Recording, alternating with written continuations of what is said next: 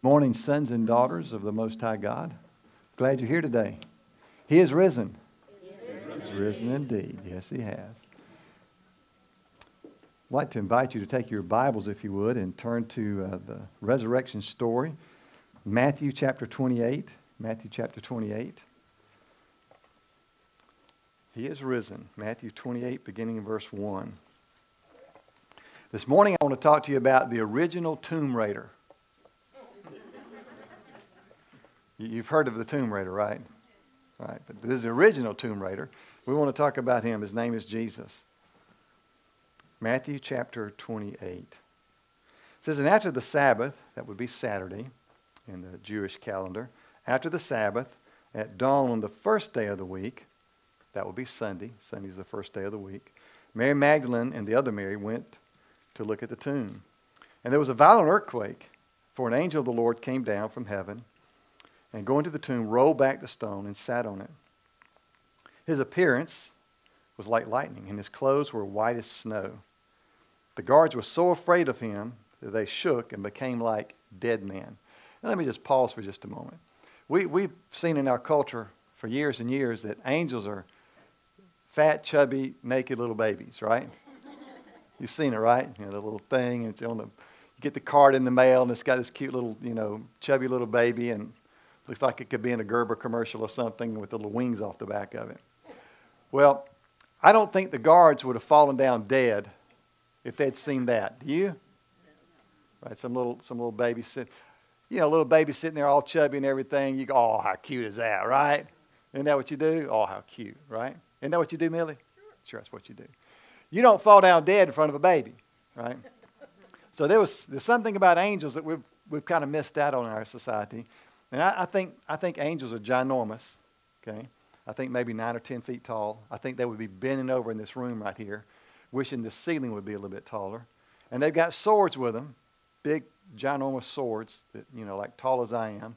And that's what they carry around with, and that's what they do battle with, right? That's an angel. You're not going to fall down dead like these guys did at a little baby. There was something massive there that scared them. And so they became like dead men. Like, don't move. Maybe he won't bother me, right? Right, don't move. Kids, it's like that when you're cutting up and, you're supposed to be asleep and you hear the parent open the door, right? And the parental unit comes in and you play like a dead man, right? And then when they close the door and go back out, you get to play and, you're reading your book under whatever you're doing. They played like dead men. They became possums, right? And the angel said to the women, don't be afraid, for I know you're looking for Jesus, who was crucified. He's not here, he's risen.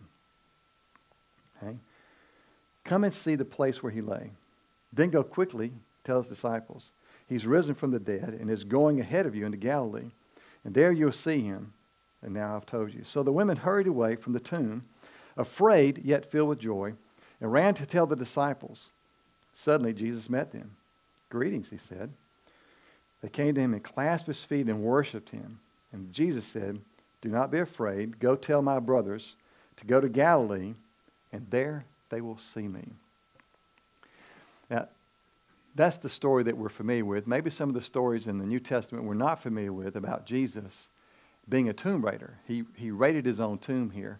But while you have Matthew open, I want you to look at something. Back up to chapter 27 and find verse 50. It just should be on the same page or maybe the page right before that. Matthew 27:50. This is a passage that maybe you're just not familiar with. It says, and when Jesus had cried out again in loud voice, he gave up his spirit. That is, Jesus died on the cross. We celebrate that as Good Friday, but he died on the cross. But look what happened when he died. Now, when he died on the cross physically, spiritually, he was still alive. He had work to do. He had work to do at that moment. And so the Bible says at that moment, the curtain of the temple was torn in two from top to bottom, and the earth shook and the rocks split. Check this out. The tombs broke open, and the bodies of many holy people who had died were raised to life.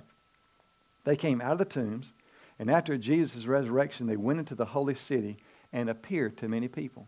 Have you ever heard that story? Jesus died, physically died. He's on the cross, physically died. His spirit was still alive, right? And so he had work to do. And his work was to go to the people who had died before him, tell them the good news, and allow them the opportunity to accept him as their Lord and Savior. And they rose from the dead. We don't know, dozens, hundreds. We're not really sure how many. But they came out and started walking around. They waited a couple of days. They waited for his resurrection. They wanted the King of Kings and the Prince to go first in leading the procession of all the people who'd been raised from the dead. And so Jesus led out, and they followed him and went around the city and said, hey to everybody. So there you are, right? There you are. It's Sunday. The resurrection has happened, right? And you're having lunch with Aunt Sue, right? With Aunt Susan. Aunt Susan has invited you over to have lunch, right? And you're sitting there eating, and you're having a good time eating. You got some, I don't know, some turnip greens, some cornbread, some black-eyed peas. You're just really enjoying yourself. And you hear this knock at the door, right? And it's your grandma or your great-grandma knocking at the door saying, what y'all got? Y'all got any more for me? These people went and walked around and talked to their neighbor. Who'd they go to see? They went to see their family and friends, right? And that's pretty, you got to admit, that's pretty cool, right? Only Jesus could pull something like that off. You see, he's a tomb raider. He raided that tomb immediately after he died on the cross and said, I'm going to set these people free. And they're going to be witnesses of what I can do. And, you know, that's one of the beauties of the resurrection is that Jesus is setting the story for us to tell us that we can and will be resurrected too. Your body may die. There's a 100% chance your body's going to die. 100% chance, right? But your spirit will live, and where it lives is based on what you choose. If you choose Jesus, your spirit gets to live with Jesus. If you reject Jesus, your spirit doesn't live with Jesus the rest of your life, right? Spend eternity in heaven or eternity in hell. It's your choice. That's what the Bible says. Jesus is a tomb raider, and he's telling us that whatever tomb we're in, he can resurrect us from that. I'll get to that in a minute, though. So here we see Jesus setting the example for us. But what about his early ministry? We see in Luke chapter 7 where this widow lady only had one child. She had a son. And her son passed away. And Jesus just happened to be on the scene. I love it when Jesus just happens to show up in places, but he does. He shows up in our lives at the most opportune times, even when we're not expecting it. And this widow woman, who had nobody to take care of her other than her son, he passed away. And so she encountered Jesus, and Jesus said, I've got this. And he raised her son back to life. That's a really great story, right? There's another story that you might not know about. In Luke chapter 8, the next chapter in the book of Luke, there was a guy named Jairus. Anybody here named Jairus? I didn't think so. It's a really cool name. If you want to pick it, you can choose it. It's right in the Bible. It's a really cool name. But Jairus was a ruler of the synagogue, which means he was like the head religious leader. The synagogue was where Jewish men got together and talked about God, talked about scriptures, and talked about laws and rules and regulations and things like that. And he was the ruler of this particular group of people. And he had a 12-year-old daughter. And she got really sick. And so they sent word to Jesus and said, can you come and check on my daughter and heal her because she's really, really sick? And Jesus said, I'll be there in just a little bit. And Jesus started on the journey. And you remember the story. The crowd was all around him, and he was trying to go down the street, and it was hustle and bustle everywhere, and everybody wanted to see Jesus. And there was a woman who had been sick for a long, long time. And she reached out. Remember the story? She reached out and touched the hem of his garment and was what? Healed instantly, right? Right there. And so on his way to heal a 12-year-old daughter, he healed a woman who had been sick for 12 years of a disease, right? And she got healed. And by the time Jesus was able to get to the place where he was going, the little 12-year-old girl had died. And so they met him at the door and said, there's no need to come in anymore. She's dead. Just going about your way. And he said, she's not dead. She's only sleeping. Because Jesus understands the difference in death and life. He understands what he can do in his own power. He can bring life to anything because that's who Jesus is, right? And so he said, no, she's not dead. She's only sleeping. Y'all leave me alone for just a second. I'll take care of this. I've got this. And Jesus goes in and raises her back to life again. You see, he raided the tomb for the little boy that died. He raided a tomb for the little girl that died. He's a tomb raider. He likes doing that. And then we fast forward to Luke chapter 15, where Jesus had a best friend. Do you have a best friend? You have a best friend, somebody you call? You're pointing to her, right? Yeah, right, her best friend. She's not so sure if she's her best friend, but she didn't point. She was looking in the Bible. I mean, come on now.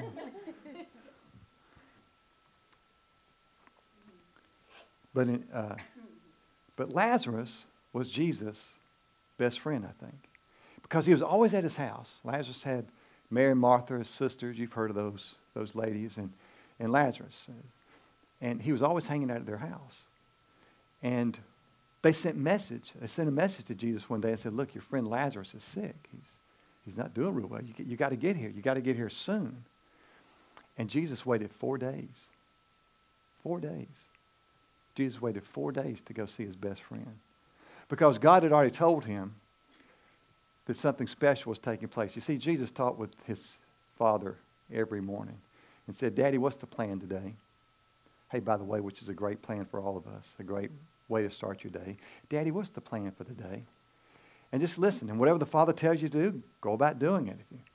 If you got to work 8 hours or 10 hours or 12 hours that day, and you got to make some deliveries or go see some people, just, Daddy, I'm going to be doing this today. What can I do for you while I'm on my way? It's a great prayer to pray. Start your day that way. Well, Jesus did that every day. And on that particular day, he had a conversation with his Father, and the Father said, yes, your best friend Lazarus is sick, and he's going to die. But I've got better plans for him because I want to bring some glory to you, Jesus, and I'm bringing some glory to myself. But we're going to do something special with Lazarus. And Jesus said, okay, Dad. And the Father said, you hang out here for 4 days. Because see, in Jewish culture, when a person died, they had 3 days, supposedly, this is what Jewish people thought, that their spirit hung out around them for 3 days. And so wherever the body was, the spirit hung out, just kind of watched things for 3 days, hoping maybe something would change. Come on, dude. Come on, Come on, slap them around a little something. I don't know. Come on, come back to life. And so they believed for 3 days, but after 3 days, the spirit would go be with God. And so there was no hope of a resurrection. That's what Jewish people thought. There's no hope for resurrection after the 3rd day. So that's why Jesus waited 4 days.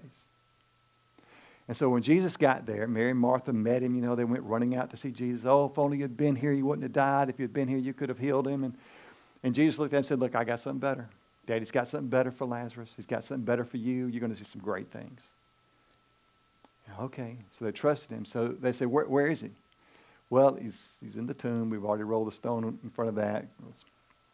Body decays quite quickly in that climate, in that culture, without being embalmed. And so they went over there, and there's Jesus. He's standing at the tomb, and Lazarus is in there, and there's a great crowd around him by this time, wondering what's going to go on. Why is Jesus here? And Jesus is looking at the tomb, and the shortest verse in the Bible is there, John 11:35. Jesus wept. Hey, very good. You all memorized the scripture this morning. John 11:35. Jesus wept. Why did he weep? He lost his friend, but he knew he was going to raise him back to the life again, right? So here's what I think. This is gemology. Okay, this is gemology. I can't prove this anywhere else. I think he wept because he knew he was bringing Lazarus back from heaven, and that Lazarus was going to have to go through this all over again, life and death all over again. And that he was sad that he had to bring him back from his Father's presence. I think that's why he cried, personally. Can't prove any of that. But there he is. He's in front of the tomb. And he says in a loud voice, and I won't get real loud, but he said, Lazarus, come forth, right? Now, I've heard preachers of old say that if he had not used the word Lazarus and just said, come forth, everybody in the grave would have popped out, right? That'd been something, wouldn't it? But he specified Lazarus, come forth. And Lazarus pops out. He's all wrapped up in his burial garb and everything. Somebody let him loose and get him something to eat, right? And I can just imagine that Lazarus came and gave Jesus a big hug, and they all went and had a meal together. You see, Jesus likes raiding tombs. He really does. And his best friend, he brought him back, and everybody gave glory to God because of that. You see, that was a setup for Jesus when he rose from the tomb. See, Jesus is the original tomb raider because he brought himself back to life. Jesus said, no one takes my life from me. I lay it down on my own. And no one raises my life back up to me. I raise it back up myself. Because that's what Jesus does. Now, that's the story of Jesus being a tomb raider. Let's make a practical application this morning. There's a verse in the Bible that I find fascinating about tombs. It's in Genesis chapter 50 and verse 5, where Jacob, one of the patriarchs, that is one of the Old Testament leaders of the day, back in the day, Jacob made this statement. He said, bury me in a tomb that I have dug for myself. Bury me in the tomb that I have dug for myself. Bury me in the hole that I have dug for myself. Now, apparently, Jacob realized at some point there's a 100% chance of physical death, right? And so he had prepared a tomb for himself. And he dug it himself. He dug a hole in the rock, or we don't exactly know what it was, but bury me in that tomb that I dug for myself. Now, let me ask you a question. Have you ever dug a hole for yourself? Have you ever dug a hole for yourself? Oh, you have. Come on. If you're a teenager, you've dug a hole for yourself, right? Not literally, but spiritually, emotionally, parentally, you've dug a hole for yourself somewhere. I did. So I did something, and my mom said, well, you're going to be grounded for a week. I'm like, but why? And you get, why? And so I just went off on her. And she said, say one more word. So I turned in on my brother and said, say one more word. Bam, that's 2 weeks. That's 2 weeks grounded. Say one more word. One more word. That's 3 weeks. You're grounded, right? Have you ever dug a hole for yourself? That's called digging a hole for yourself. Where somebody says don't do something and you do it, and then you get another week of detention, another week of detention, another week of detention, or whatever it is. I see somebody patting teenagers on the back. I'm sorry, teenagers, but it's true. So the easy principle here is don't dig a hole for yourself, right? Don't keep piling stuff on yourself. You know, it's like credit cards. You could dig a hole for yourself with credit cards, right? Well, I maxed this one out. It'll be okay. I can pay it off. Let's max this one out. Oh, let's max this one out. Have you ever been at a checkout somewhere and somebody opens up their wallet or their purse or whatever? They got 25 cards. This is exactly the number I was going to use. They got 25 credit cards there, and they give one, and that's full, and give one, that's full, and they just keep going through till they find one that dings. That's digging a hole for yourself. It's going to be a while to get out of that. Have you ever read the credit thing on your credit card statement? It says, if you pay this amount, if you pay only the minimum amount, it'll take you 47 years to pay off this $500. Have you seen that? And you'll pay $17,000 in interest. Have you ever read that line?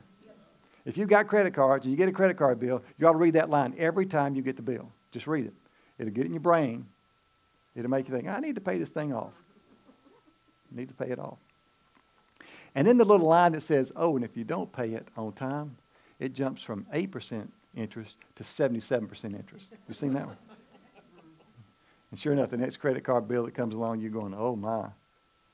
Well, I think we dig holes for ourselves with other things. And I want you to know that Jesus stands ready to come resurrect you out of the tomb, out of the hole that you've dug for yourself. And so, just a couple of things. I think some of us are living in the tomb of guilt that we've dug for ourselves. You did something a long time ago or last week, and you're embarrassed now by what you did. Maybe you're an adult now and you did something as a teenager or a young adult that you're embarrassed about. And you continue to live with that guilt of what you did, right? And you've dug a hole for yourself, just like Jacob did. He dug a tomb for himself to live there. I want you to know that Jesus died on the cross to free you from that guilt. Yes, you made a mistake. Yes, you sinned.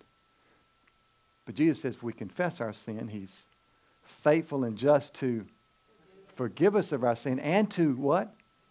Cleanse us from all unrighteousness. What does that mean, cleanse us from unrighteousness? Righteousness means relationship. In other words, makes the relationship right again. You've been living in guilt. Listen, if you're living in guilt over some past sin, no relationship you have is as good as it can be. Let me say that in Spanish, okay? Right? If you're still living with guilt over something you did 20 years ago, no relationship you have can be as strong as it needs to be today because of that guilt you're living in. You're still processing, playing that over and over and over in your head, and it's impacting your marriage. It's impacting the way you parent. It's impacting the way you work with people. Just let Jesus come in and heal you from that. Let him raid that tomb and deliver you from that guilt, and know that he wants to set you free from the guilt that you feel over what you did was wrong. Just confess it and say, Father, I messed up. I did it. Will you please forgive me for that and heal me from that? And he'll simply say, sure, I'd love to do that. What father wouldn't want to heal their child, right? Right? Child comes in, maybe they've cut themselves, and the father looks at it and says, well, that's your fault. Right? No, the father's going to come in and say, hey, let me just get a Band-Aid. Let's fix this thing up. Let's make it right. And that's what a Heavenly Father is. Whatever tomb that you've built of guilt, ask God to free you from that. He will. How about the tomb of unforgiveness? Unforgiveness. So somebody hurt you. Somebody hurt you really bad. I mean, real bad. Maybe it was your best friend who stabbed you in the back many times, right? And you're like David.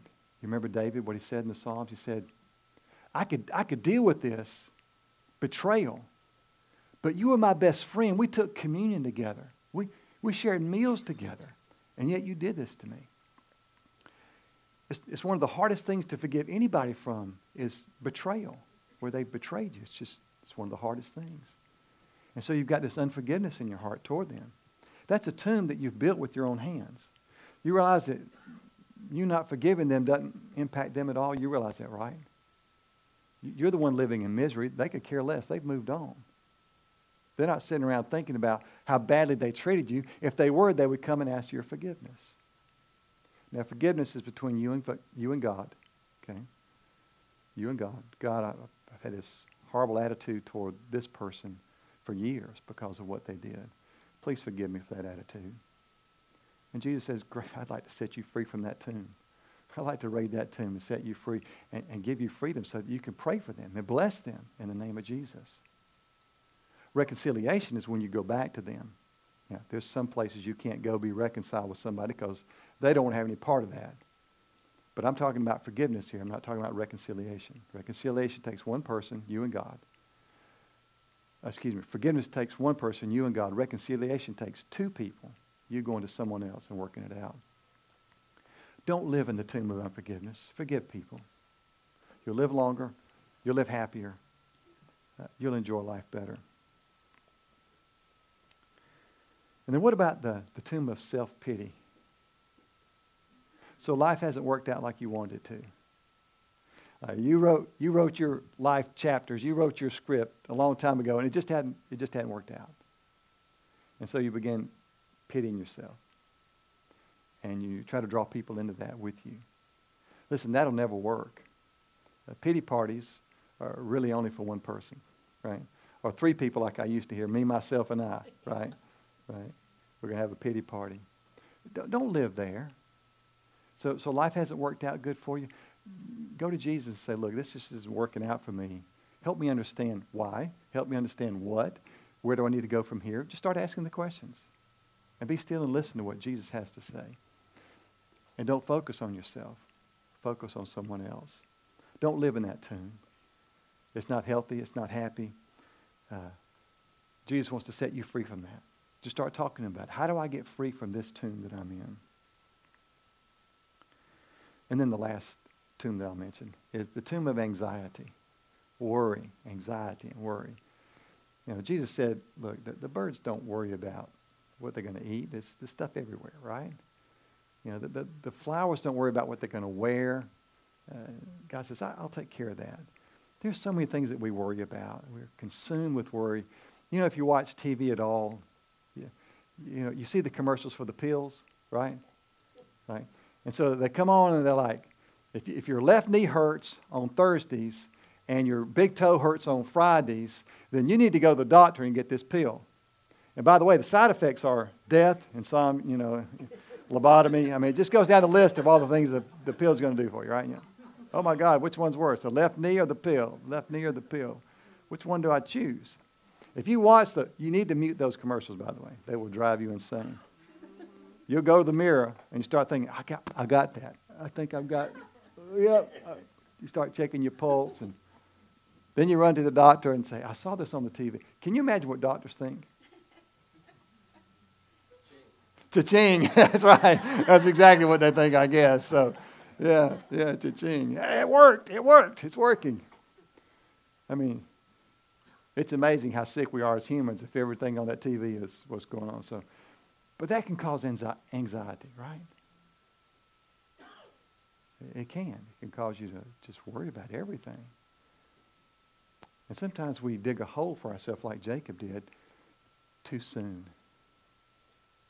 You need to dig the hole for your grave 5 minutes before you fall into it. Maybe 3 minutes. Right?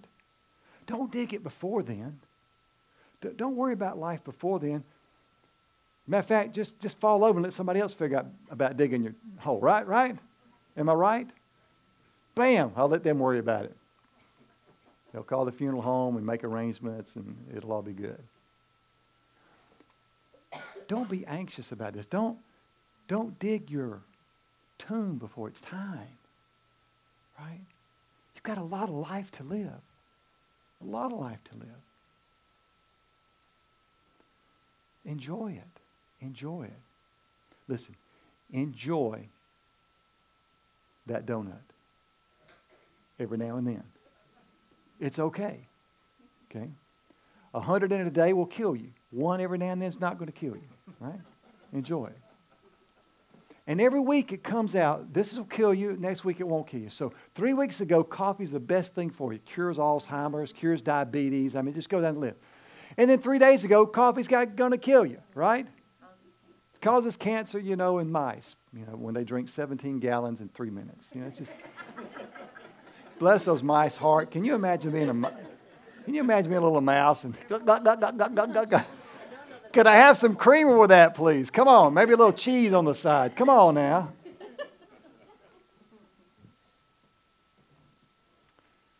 Just enjoy life.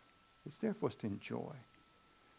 And then there's eternity, which is going to be amazing. It's going to be everything we enjoy here, we're going to get to enjoy there. God's got all that worked out. It's going to be amazing. But between now and then, let's enjoy this. Just don't dig a tomb unnecessarily or prematurely.